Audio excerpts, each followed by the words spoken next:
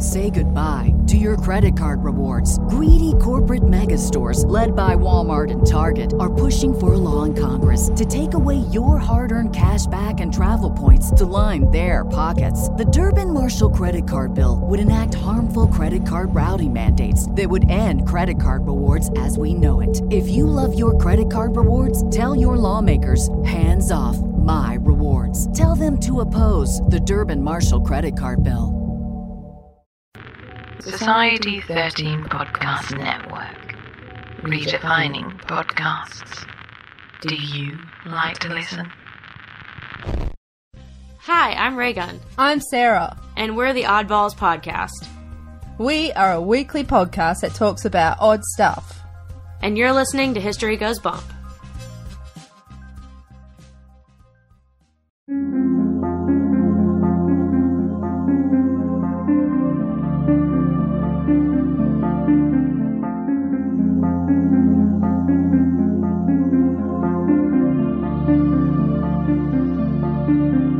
History tells the story of the world and of our lives.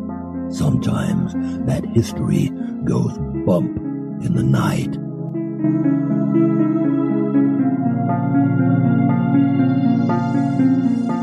Broadcasting from the center of oddity and the supernatural in Central Florida, it's the History Goes Bump podcast.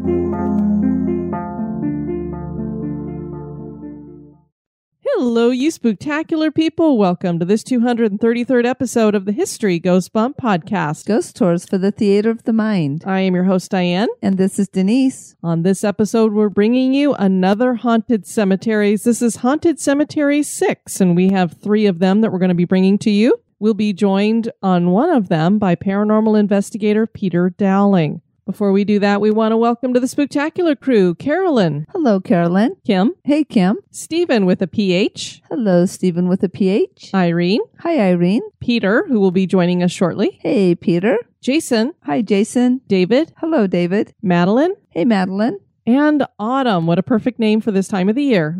Hello, Autumn. And now, this moment in oddity.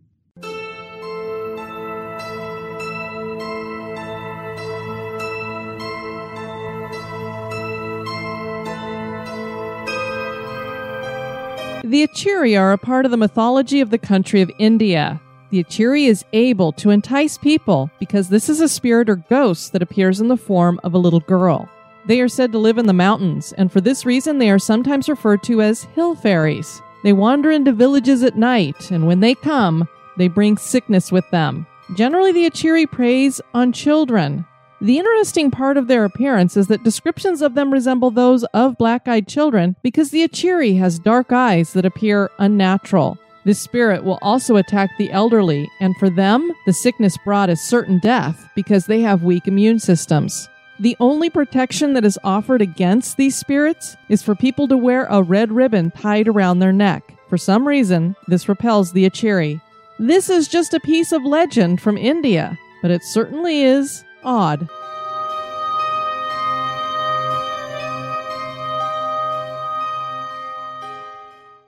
Creepy makes history more delicious. And now, this month in history.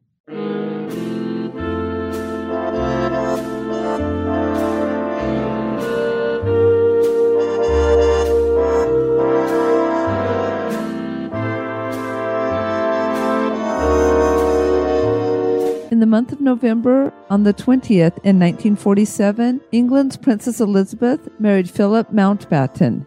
Elizabeth was the first child of King George VI and became Queen Elizabeth II upon the death of her father in 1952, and Philip was Prince Philip of Greece and Denmark.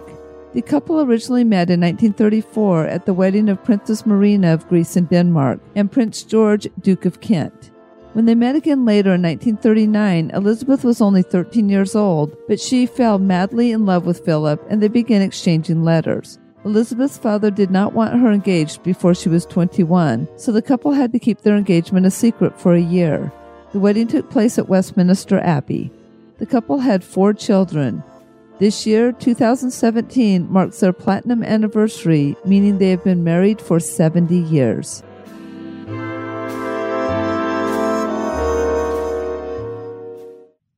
Most cemeteries are peaceful, final resting places, but occasionally these graveyards have spirits at unrest for a variety of reasons. On this episode, we have 3 cemeteries that we will be visiting.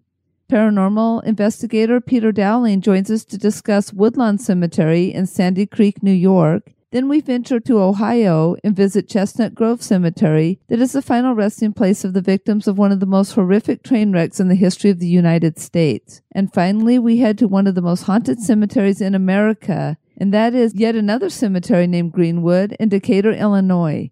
Join us as we explore the history and hauntings of these graveyards. I can't believe it, Denise. We've done 6 of these, and so far in 3 of them, we've had a Greenwood Cemetery. It must be a very popular name for a final resting place. And what makes them unique is that they all have hauntings connected to them, because, as we know, not all cemeteries do.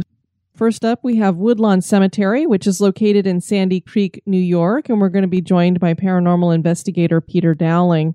The town of Sandy Creek was first settled in 1803. It became official in 1825 as it was incorporated out of the town of Richland. In 1820, the Woodlawn Cemetery was established as a burial ground for the Presbyterian Church.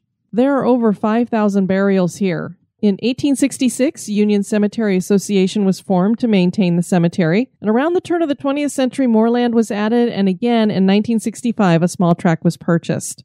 One of the burials here is for Harrison Cole, who was born in 1840. He was the leader of the 3rd Brigade Band during the Civil War. Several members of that Army band were killed at Gettysburg, and Cole narrowly escaped capture by the Confederates. In 1880, he put together his own band and named it Cole's Cornet Band. He died in 1916. A. Jasper Moore was born in 1868 and died in 1906. He has an interesting epitaph that reads, "When the fitful fever is ended, and the foolish wrangling of the market and forum is closed, grass heals over the scar which our descent into bosom of the earth has made, and the carpet of the infant becomes the blanket of the dead." I just was like, wow, that says a whole lot in those few lines. And all of this comes off of a pamphlet that you can do taking a walking tour through Woodlawn Cemetery yourself, and I just pulled a few of the interesting ones off of it. Dr. J. Lyman Bulkley was born in 1832. He was not only the local doctor, but he owned the Bulkley Opera House and the corner drug store. In 1894, he was shot and stabbed by an inmate of an insane asylum. He managed to live, and the inmate, Gaylord Williams, shot and killed himself. The Salisbury family were prominent members of the community, and several are buried here. Members of the family have served in several wars, starting during the Civil War and on through World War II. Moreau Salisbury is one of those members, and he served during the Civil War. He was wounded at the Battle of Antietam. A bullet went through his ankle and left him with a painful limp for the rest of his life. The boots that he wore during that war are at Sandy Creek's History Center archives, and I'm not sure if they're the ones that he actually got shot in, I'm assuming, because obviously during that war there weren't a whole lot of boots floating around, so you didn't have more than one pair, so I'm thinking there's a bullet hole in that one. It'd be interesting to see. Interesting, yes. Charles M. Salisbury was vice president of the Lacona Bank in the 1930s. In 1936, he was killed in a bank holdup. The men who committed the crime were convicted and sentenced to life in prison. Well, we are joined by Peter Dowling, and he used to be with the Eastern Shore Paranormal Research, and he had contacted us and let us know about some places that he had investigated, and one of those happens to be Woodlawn Cemetery in Sandy Creek, and I went, a haunted cemetery? We have to have him on about that. How are you doing, Peter? Oh, fantastic, Diane. Well, we're really honored to have you on with us because you've been on with people like Art Bell and George Norrie, and we're just little Diane and Denise. So this is very cool. Very interesting people. I enjoy talking with Art. I miss him on the radio waves, and George Norrie is doing an excellent job for Coast to Coast. But thank you for having me on. Why don't we start off with you telling everybody a little bit about yourself and what got you interested in the paranormal? Oh, sure. Well, I was just an average kid. I believe when I was about 7 years old, I was at the library in my high school, and I used to read books on ghosts and things like that and UFOs. And I was really interested. I grew up in a household where they didn't believe in such things, that everything was religious. Everything was associated with the devil. And I didn't believe that. I always kept an open mind. There were so many things out there, and I had to investigate, and I wanted to know. So about age 7, like I said, I got my mother to buy me a Ouija board. I know it. Oh, boy. And I can't believe she bought it for you. That's crazy. Well, she was a Methodist and diehard Methodist, and she believed this is just a toy. And that's the misconception of most people. They think it's just a toy, or you even get those who get them that not all witches, but there's some that believe, well, I can just close it and do certain rituals where I can close the door. Unfortunately, I don't believe you can shut that door. Once you open a portal, things come through that's beyond anyone's control, in my opinion. You were telling me is you've had a lot of situations where that's happened to you. Yes. Well, it started out innocently and things progressed. And then we started getting answers from the board. Of course, it started out with a child spirit. Then all of a sudden, nasty things were coming off the board. And one evening I was playing it with another girl and another boy. We were just kids, and I saw this shadow on the wall, like a shadow person, and it was like a deformed human shape. We flew out of that room really fast, but that right then and there told me that things weren't black and white like the Bible said. So that was my first experience, and unfortunately it was a negative entity, and things have spiraled. Bad luck has been hitting me through the years, but things have gotten better through the years as well. I put that behind me. The longer I've been into investigating cemeteries and haunted places scientifically, the more questions I started to have. Last time I talked to George Norrie on Coast to Coast, I had a theory that sometimes our loved ones stay behind waiting for us to cross over when it's our time. I firmly believe that because I've had EVPs of people who have passed on that were relatives. I recorded their voice and played it back to the loved ones. And of course, that was very emotional. Oh, I can imagine. So, there's just more questions than answers. It seems like sometimes I run into deception, but it's sometimes, like with the EVP, carry a conversation with someone, and of course they have their opinion and they'll say something and I'll have it on recording. So I used to send all the recordings to Coast to Coast AM. Since you've kind of started down this path here, let me ask you this, because Denise and I were both raised kind of the same way you were, is that if it's some kind of ghost, then it's a demonic entity. And as you said, you get further into this, you start having experiences yourself, and you're looking at it and you're like, okay, there's got to be more than just everything's a demon. And so, like you said, you believe that some of these spirits are loved ones hanging behind. What are some other theories that you have about what is a spirit or a ghost? Pretty much, you have the intelligent haunts, and then you have the reoccurring haunts. Not really sure, but I'll tell you, I've had apparitions form in front of me, and I went after it. I actually put my hand through an apparition. I see a lot on TV. It seems like a lot of these TV ghost hunters are encouraging people who don't have any experience in it whatsoever, not knowing what they're doing, going out there and doing things, and they don't know what they're dealing with. That's the thing. We don't know what we're dealing with. You don't see what's there. You can hear voices. You can have an angry spirit just trying to scare you, just to get your attention, but just to scare you, to have you leave. It seems like some entities are very territorial. So I can't say that they are a demon. It could be just an angry person who crossed over, because when I'm finding through my research that your personality continues when you cross over. One of the questions I do have is, why do some stay here and some cross over that are not there? I mean, I have relatives who passed on that I tried to get an EVP or take photographs and check the EMFs, even around my father's grave, and I didn't get anything. Now, why is that? Why is some stay and why some go? There are many theories to that fact, and I can't tell you why that occurs.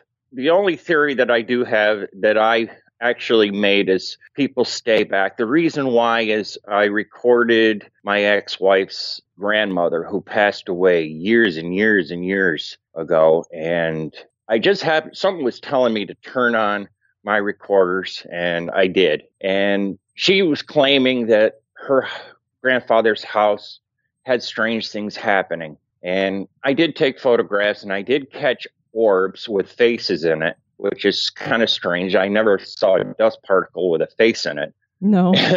And I got a voice saying deer and a female voice. It happened to be in the bedroom where we were sleeping for the night. And I played hours and hours. I'm going through film and I'm going through the EVP and listening. That's the most boring side of being a paranormal investigator. But I caught that and I singled it out. I didn't make any changes. It was quite clear. And I played it and I said to Corey, my ex-wife, I said, you got to listen to this. I think I got something. And I played it back and she broke out in tears. She said, that's my grandmother. Wow. She passed away 20 years prior, and she was actually about a year later, her grandfather passed away, and that entity, the grandmother, was in his house. So that's why I come up with that theory. Sure. So it was like she was waiting for him to join her. Yeah. It's a little funny, but I actually asked my mother, I whispered to her, nudged her. She's still alive. She's in her mid-80s. And I said, hey, if you do cross over ahead of me, will you wait for me?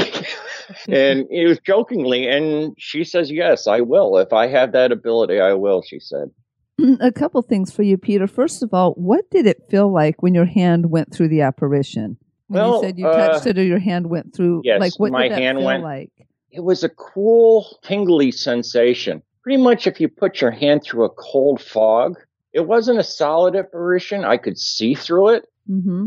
It was strange. That night, it was one of the things that I brought back from Woodlawn Cemetery, I believe, because one evening I was sleeping and something told me to wake up. It was weird. And I'm lying in bed and I look and there's this fog appearing on the wall. And it was a bluish gray color. It was wavy. And then all of a sudden it moved quickly at the foot of my bed, because most apparitions, it's funny, if you're laying in bed and they appear, it's either the foot or the head of the bed. I'm glad it wasn't the head of the bed because it caught me off guard. And many times when I did see an apparition or strange things, it was mostly at the foot of the bed. That's what happened when I started being thick on paranormal investigations. I tried to wake up my ex, and she was already up, and she said, I know it's there. And I said, well, look, because she used to tag along on my investigations, because you always want a witness. You never want to do investigations alone, just for the witness aspect of it. I reached out and put my hand through it. I said, honey, we've got ghostage. And I was all excited. I was scared, but at the same token, I've always believed that nothing can happen to you without God's permission. And that always gave me the strength when things got really bad and things started flying around or something at a cemetery popped up at night. But I usually do my investigations at night just because it's a lot quieter. On the other side, there's no watch that they live by. And haunted places, they happen in the daytime and the light just as much as at night. In Puerto Rico, we call ourselves Boricua. We're proud, passionate, and full of life. On our island, adventure finds you. Strangers aren't strangers for long. The size of the audience doesn't change the beauty of the music. And we celebrate every last ray of sun. Live Boricua. I know that Woodlawn Cemetery is in Sandy Creek, New York. And could you tell us a little bit about Sandy Creek? Sure. What little I know about it, it was an old town. It was a railroad depot, so to speak. I've done some researching of the places that I investigated. That's part of the investigation. But the town itself, I know very little history about it. I just happen to live there. Is it a big town, a little town? About how many people you got there? Oh, geez. I say it's a small town. Okay. If you were to go there and mention anything about cults or another religion, being a witch, or just saying that you believe in ghosts, they kind of give you that look. So there's a lot of haunted places places I investigated that I could not explain the happenings or why they are occurring. I usually got those looks. So it's a tidy little town. It's something you would see off a postcard. It's like a farming community pretty much. Woodlawn Cemetery, I know they've got about 5,000 burials in there, so it's a pretty good sized cemetery for a little town. Why don't you tell us a little bit about the cemetery? What does it look like, and what's it like to walk through there? It's a beautiful cemetery. I mean, some of the headstones, they date back to the early 1800s. You can hardly read them. It's well maintained. You would go there and you wouldn't think of anything. That's one thing I've noticed through the years, that there are a lot of little cemeteries around that aren't even on the map when it comes to hauntings or being investigated. Why entities hang around these cemeteries is the life for me. I wouldn't know. I know, for one thing, if I passed over, I wouldn't want to hang over my body or in a cemetery. Yeah, it seems like it'd be kind of boring hanging out with the rest of the dead people. Correct. There's only one crypt there that I remember. First time I went there, it was funny, but my ex-wife, I was still with her at the time when I started doing investigations. And she told me to check out the cemetery because there's been strange things happening there. Now, if you were to look at the cemetery, there's houses right next to the cemetery, and in the back, there's like a small creek. And from my experiences with paranormal, there's always something to increase the activity. It's either water or a lot of electrical wires, anything to bring the EMF up, electromagnetic field. It seems they kind of thrive on that. Sometimes the stones on the earth gives it charge. I don't understand it, but there's a little creek in the back. There's a couple trees. It's, like I said, it's well maintained. You would never think it was haunted at all. And the first time I did an investigation, it's like, do as I say, but don't do as I do. Okay. Because I did an investigation alone there the first night, and I got absolutely nothing. No EMF, nothing on the films, nothing on the video camera, nothing on the infrared, nothing on my recorders whatsoever. I had an electrical recorder, and I had the old tape recorder with a blank tape on it. And I got absolutely nothing. But the second time I investigated, that's when things got hairy. It was like they were like checking me out, I guess. Curious what I was doing. Because I did get an EMF where my batteries were drained, and that usually happens in any location that has paranormal activity. It seems like they drain your batteries fast. And I had to change the batteries in my equipment. And I'm sitting on a tombstone, and I'm doing this, setting all the equipment up to change the batteries. And one of my little recorders had enough juice to pick up, what is he doing? Oh, that's funny. Yeah. I'm like, why is this guy wandering around in the dark by himself? Right. And what is this thing he has in his hands? Mm-hmm. You know, of course, if someone passed on. So I was an intelligent haunt. So that was one of the things that I did get out of there. I tell people to keep an open mind, and people try to say, well, there's a good explanation. I would hear their explanations, and I would usually disprove their explanation. It's a pseudoscience, and most people say it's pseudoscience. I wish there was universities that got into this field and study. And I had a team of 10 people training them, and I actually went in the cemetery, and I would break them up to groups of 2 and explain what to do. And unfortunately, a lot of people who are new in this field like to talk a lot, and you can't get good EVPs from people that are gabbing.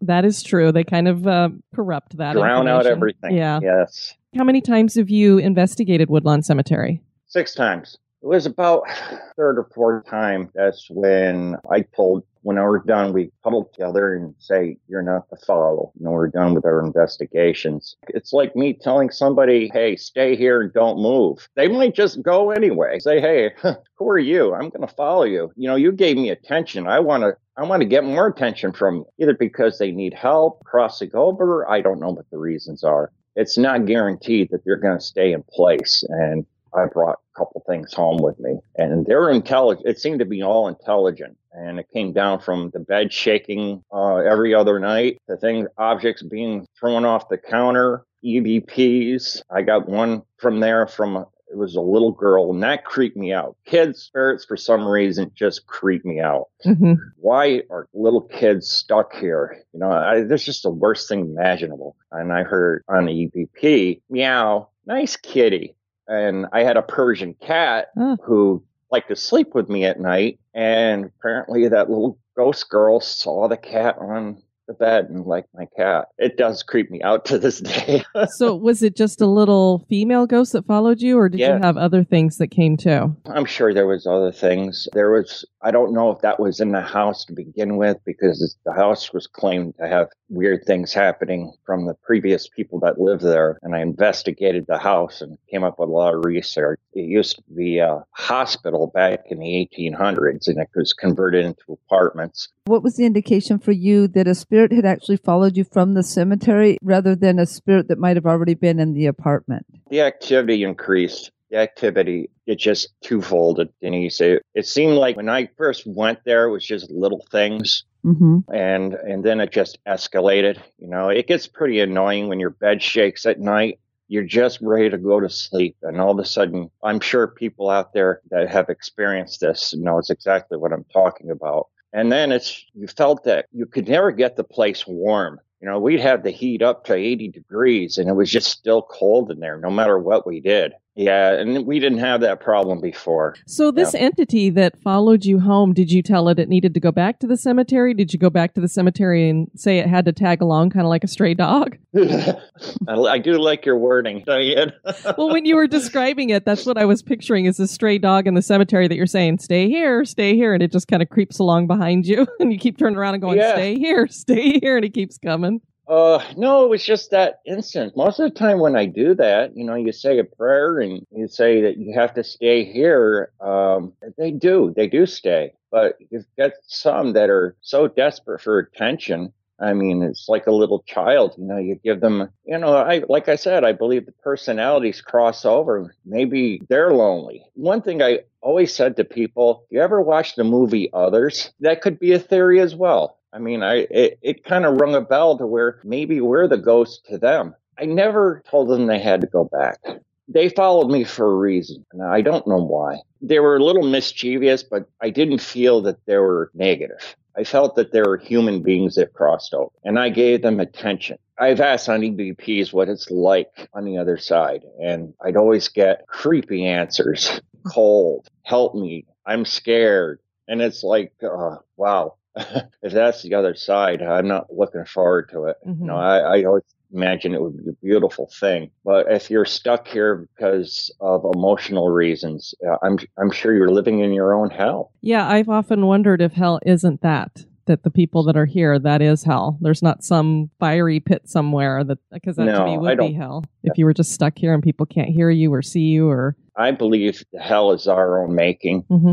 With your investigations at Woodlawn Cemetery, what would you guys do? Like, what would you set up? And then would you go around to certain tombstones that you were familiar with and try to communicate with who was buried there? Or were you just trying to communicate with anything in general? Well, there's an old section of the cemetery, and then there's the newer side. And they're continuing to do burials as we speak. So there was not one particular location. Like I said, I had people, about 4 to 6 people that were in our group. I would take people 2 at a time, at least 2 at a time. They would do their EVPs. I would break up the section of the cemetery where 2 people would go in one quarter half, 2 people would go the other quarter half, just like that in all 4 corners. And then we'd work our way and meet to the middle. And whenever we did the EVPs, I would say, you say your name, that I'm now doing an EVP at certain time. And of course, you're filming. One person will be filming and the other person would be doing an EVP. And while the one person is doing EVP, he has the EMF. And if you have a third person, you would have the infrared thermometer, because then you can get fluctuations. Now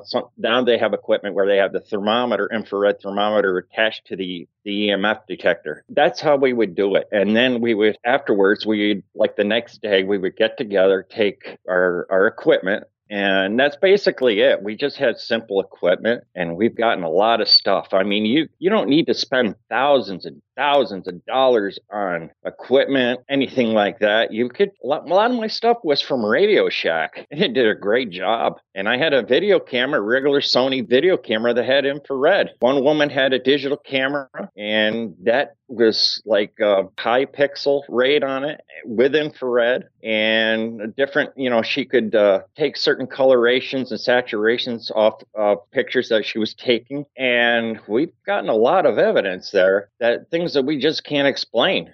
I'm talking, we had looked like a red plasma coming out of one person's grave with a face on it. We've had orbs with faces. It looked like floating faces. Yet we had myths that were appearing into human form. We had so many EVPs. And I saw a couple tombstones that were broken. And I just happened to mention to my partner at the time, I says, we must have had some vandals in here, just the way it was broken, some of the tombstones. Mm-hmm. And I heard, yes, in the background. Oh, wow. Yeah. So basically, that's telling me, sure, we had some vandals here. What other kind of EVPs? Would they say things that would pertain necessarily to names that were there or just trying to talk to you? Not so much the names so much, but basically answering. Like I'd have a little conversation or I'd ask a question and I would get simple answers. Very rarely would I get a full sentence. The only time I've had full sentences when it was at Fort Ontario. I get full, complete sentences. I would get like maybe 4 or 5, 6 words. It's depending on how much energy they could bring up to affect the recorders or the video that you have. I don't know how they do it, but they do. They seem to affect the electrical equipment and manipulate it to get the message through. Before you'd ever been in the cemetery, were there rumors around the town that it was haunted? Or were you just going in there and saying, well, it's a cemetery, let's see if it's haunted, and you got stuff? Yeah, that's exactly what happened. Of course, you have people that have stories. I mean, anytime you have a little town, you're going to have old folklores and stories. When I first moved there, that cemetery was not even mentioned. And I happened to see it when I was driving by with my ex-wife. And she says, yeah, I think there's entities in there. Some people are more sensitive than others. I don't put 100% faith in psychics, but I don't discredit them neither. In mediums, I always keep an open mind. And then, of course, the hair stands up in the back of your neck or your arms. That's a good tell sign that something is not normal. Of course, that's why they call it paranormal. A lot of the things that we caught, you couldn't see in the naked eye. It was just when we were going through the video footages or recorders that there was something there that we picked up something. Yeah, there was times where I would check out the grave. That one where I saw the plasma coming out of the grave with a face on it, it was a newly interred grave. Interesting. Yeah. I don't know why he was still sticking around because they say that I've heard theories that you stay around your body, you attend your funeral, and then right after the funeral, you go into the light. Mm-hmm. That's from what I've heard. Like I said, there's more questions than answers, and that's why I was in that field. Peter, we want to thank you so much for contacting us and suggesting the cemetery to us and sharing your experiences there as well as your other paranormal experiences. It was really great having you on. Well, thank you, Denise. And Diane, it was a pleasure, and I'm glad to meet you. I'm in the middle of still listening to all your podcasts. I think I'm 194 or something like that. I mean, I listen to the new ones, and then I drop back all the way back to listen to the early days. And you can hear the progress and you guys tweaking the show and making it better and just have that energy between you two that's just perfect. Well, thank you. So you take care, and I will keep in touch, and I have you on Facebook. Thank you. All right. Okay. Bye-bye. Bye-bye. Bye-bye. Next up, we have Chestnut Grove Cemetery, and this was suggested to us by our listener, Rebecca Hefner. Chestnut Grove Cemetery is located in Ashtabula, Ohio. There are over 5,000 burials here. Ashtabula's name was derived from the Lenape tribe word Ashtapehile, which means always enough fish to be shared around. These indigenous people were pushed out of the area by the Northwest Indian War that took place after the Revolutionary War. European Americans started settling here in 1803. Ohio was a free state during the Civil War, and Ashtabula became a main stop on the Underground Railroad due to its proximity to Lake Erie. The city was officially incorporated in 1891. The city came to be known as a port city, and railways were constructed to connect the city to a national network to make importing and exporting easier. In April of 1868, the Michigan Southern and Northern Indiana Railroad merged with the Lakeshore Railroad to form the Lakeshore and Michigan Southern Railway. A later merger gave this company the entire route from Buffalo to Chicago. A bridge was built over the Ashtabula River by the Lakeshore and Michigan Railroad and was the joint creation of Charles Collins, who was the engineer, and Amasa Stone, who was the chief architect and designer. He also was the president of the company. Collins felt that Stone's bridge design was, quote, too experimental, but he approved it because there was a lot of pressure to get it done. The bridge was never properly inspected. This would come to light on December 29, 1876, when train number 5, known as the Pacific Express, was about 1,000 feet from the Ashtabula train station. The bridge gave way beneath the weight of 2 locomotive cars that were hauling 11 rail cars. There were 159 people aboard the train. The Chicago Tribune ran the following article on December 30th, 1876. The proportions of the Ashtabula horror are now approximately known.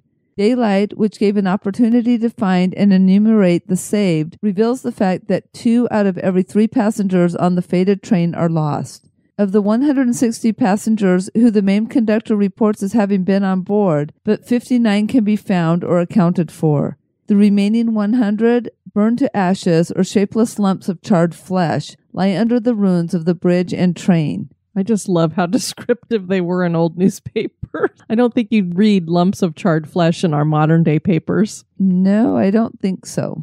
The disaster was dramatically complete. No element of horror was wanting. First, the crash of the bridge. The agonizing moments of suspense as the 7 laden cars plunged down their fearful leap to the icy river bed.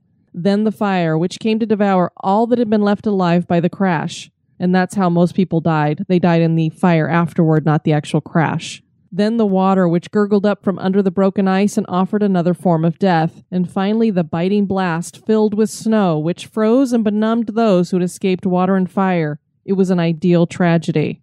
The scene of the accident was the valley of the creek, which flowed down past the eastern margin of Ashtabula village, passes under the railway 300 or 400 yards east of the station. Here, for many years after the Lakeshore Road was built, there was a long wooden trestle work, but as the road was improved, this was superseded about 10 years ago with an iron howe truss built at the Cleveland shops and resting at either end upon high stone piers, flanked by heavy earthen embankments.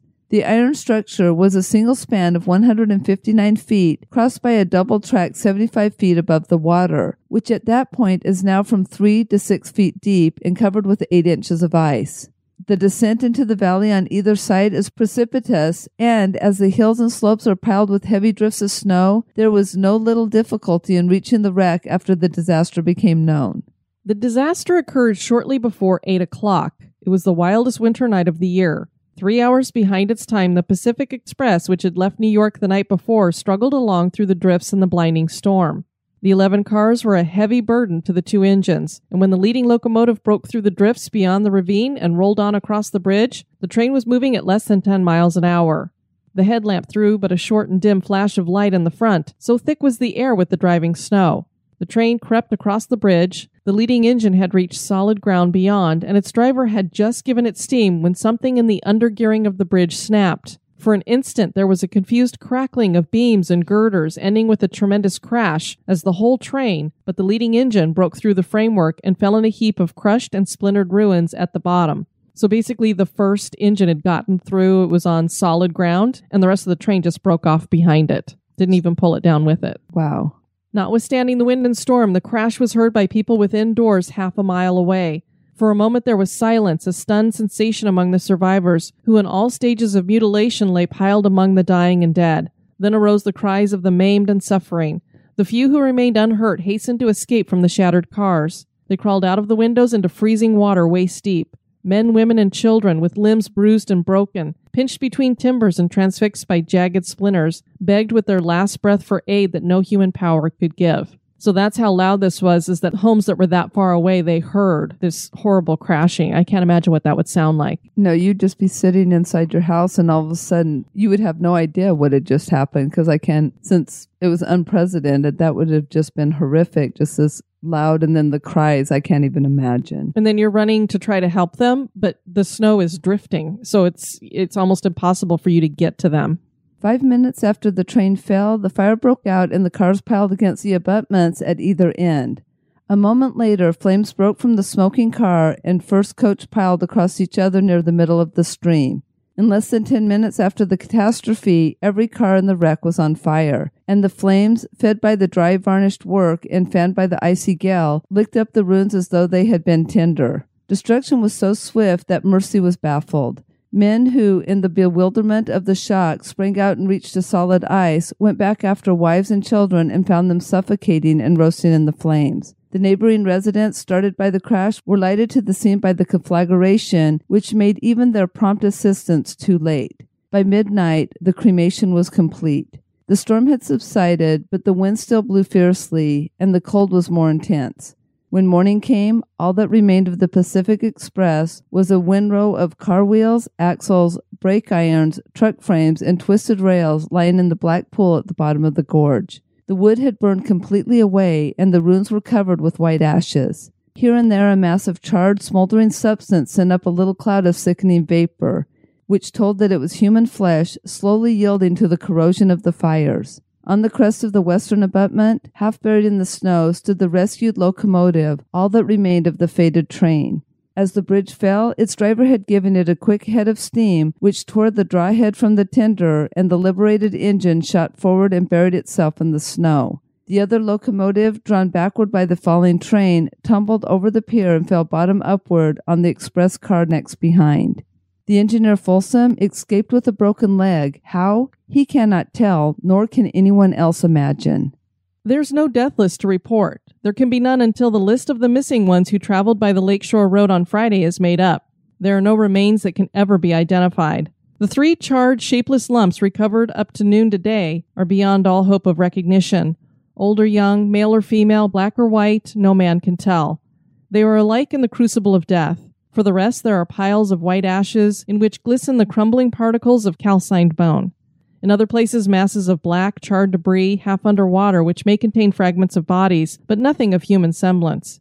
It is thought that there may be a few corpses under the ice, and there were women and children who sprang into the water and sank, but none have been thus recovered.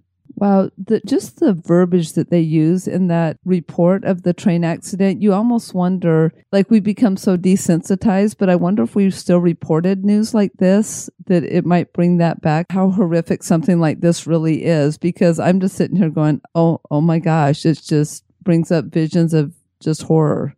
Yeah, I mean, I can't even imagine this kind of a tragedy. And back then they had, at least nowadays, we have some kind of hope of identifying bodies. But back then there was just no hope.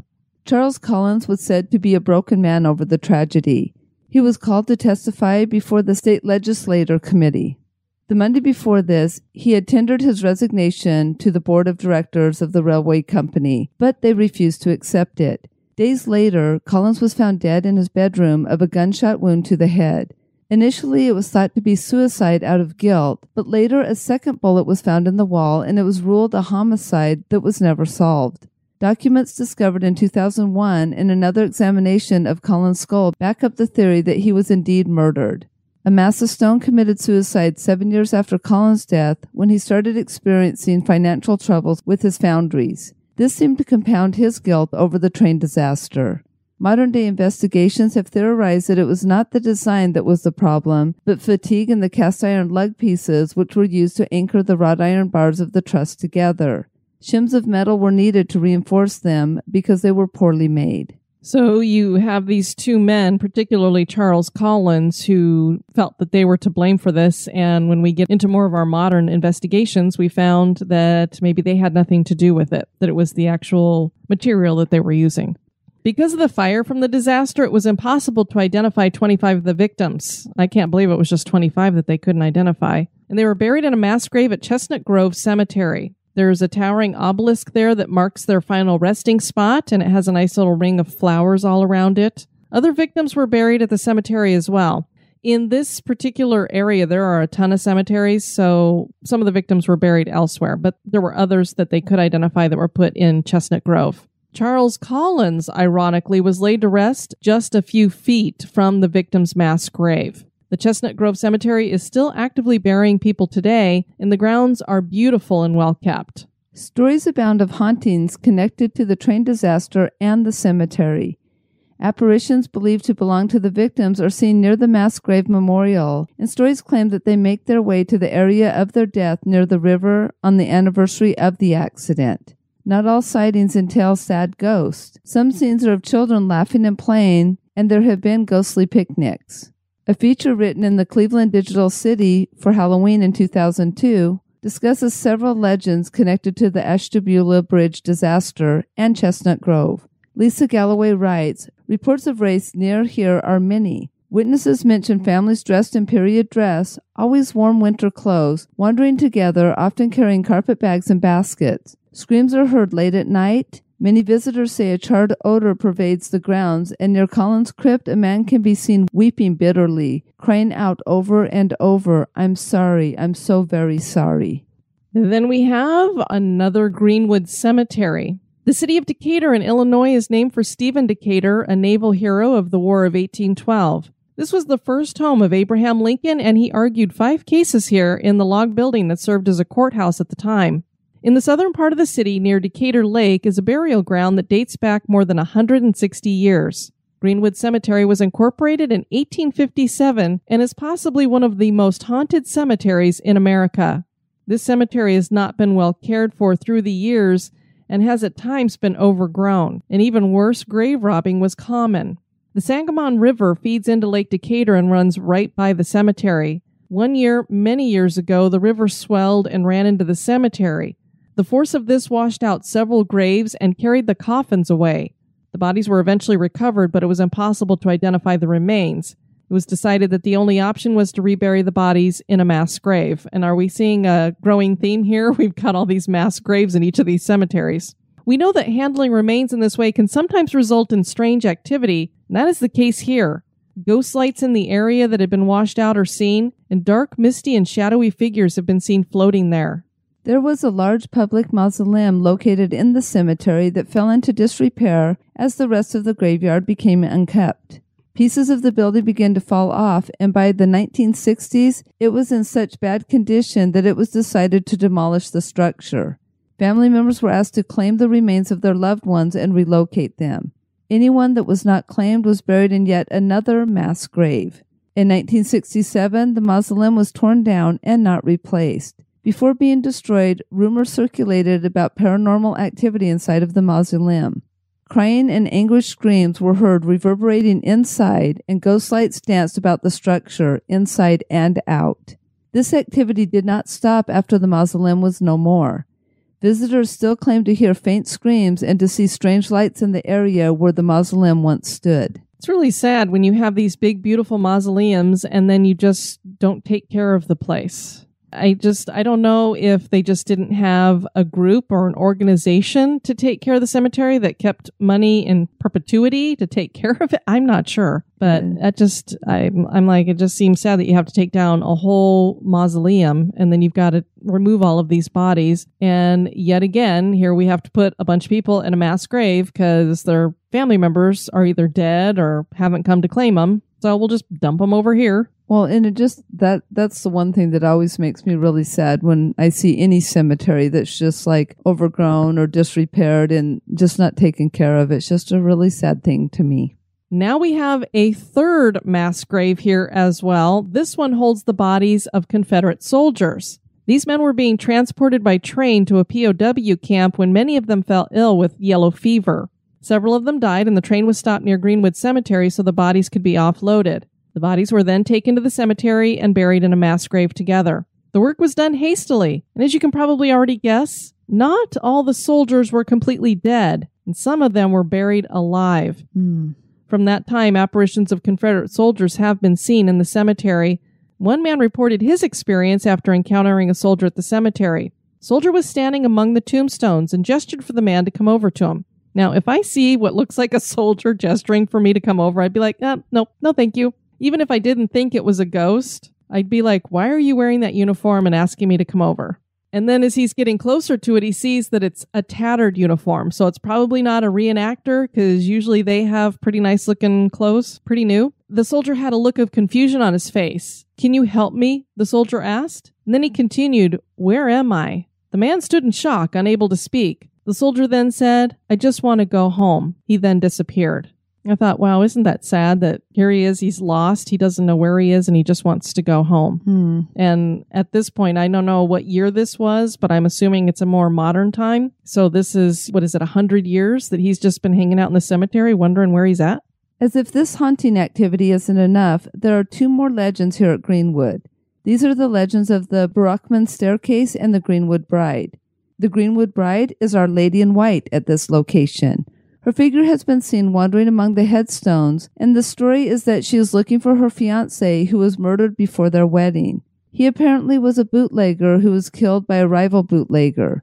No one knows who she is, but people like to say that she drowned herself in the river over her grief. And part of that story is that his body was thrown into the river by whoever murdered him, so maybe that's why she threw herself into the same river to be with him, maybe. Greenwood Cemetery is like many cemeteries in that it has many rolling hills. The Brockman family has their final resting place on one of these hills, and they had 5 stairs installed that lead up to the plot. At sunset, on some evenings, a ghostly figure appears at the top of the stairs with her head bowed, and she appears to be crying. She disappears as the sun sinks below the horizon. Do some spirits feel so attached to their human body that they're unable to leave the body after death? Could that be why some cemeteries seem to be haunted? Are these 4 cemeteries haunted? That is for you to decide.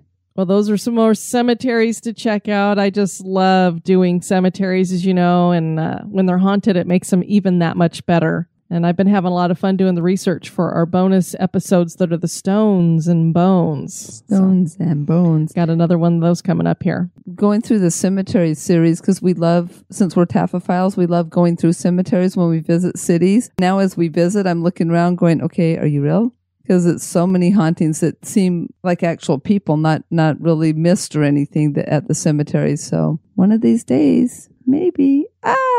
Yeah, I'm still not sure if I really want to see a full-bodied apparition, and I'm thinking in a cemetery, no. Don't ruin it for me, because I love them. Most of them are pretty peaceful in the cemeteries. That is true. We'd love to have you guys check out our website at historygoesbump.com. And Denise, if people want to send us some feedback, where can they do that? They can do that at historygoesbump@gmail.com. Want to point you at another podcast that I've been listening to recently. This is a true crime, and it's called Corpus Delicti. It's a couple of Southern ladies that host that one, so it's a lot of fun to listen to what sound like Southern women talking about true crime. With their twang? Yeah, I mean, they just sound like they're sweet ladies that should just be sitting down drinking their sweet tea. Sweet tea. And here they are talking about death and mutilation and all kinds of stuff. Sounds interesting.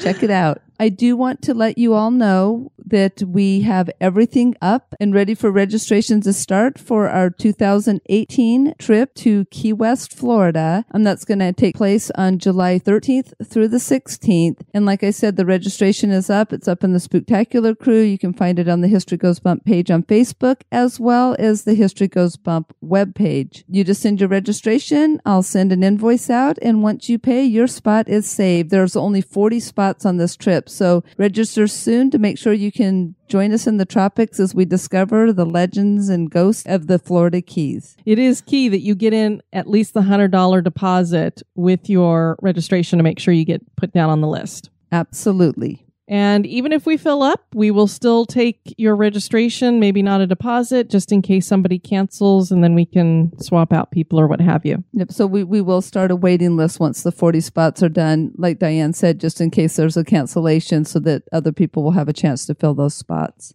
We have a couple of reviews to share from Apple Podcast. HAF 230, my favorite things, 5 stars. History and Hauntings, 2 of my favorites wrapped into one, perfect length for my attention span too. And Celtic Rider, 10 thumbs up, 5 stars. Hey, I love that 10 thumbs up. Great podcasting. I really like the way they delve into the historical background of the people, places, and eras rather than just telling a bunch of ghost stories. Good guests and interviews also. My favorites so far are the Henry Ford Museum with the JFK car and Edison's last breath, and the Penn State Ghost because I visit the campus often and come from an eerie part of Pennsylvania. LOL. Keep up the good work. And yes, we see what you did there. We want to thank you guys for joining us for this episode. I have been your host, Diane. And this has been Denise. You take care now. Bye-bye. This episode has been brought to you by our executive producers. We'd like to thank Shelby Hammond and Amber Vanderwolf for increasing your pledges. Thanks, ladies. Check out the website at historygoesbump.com.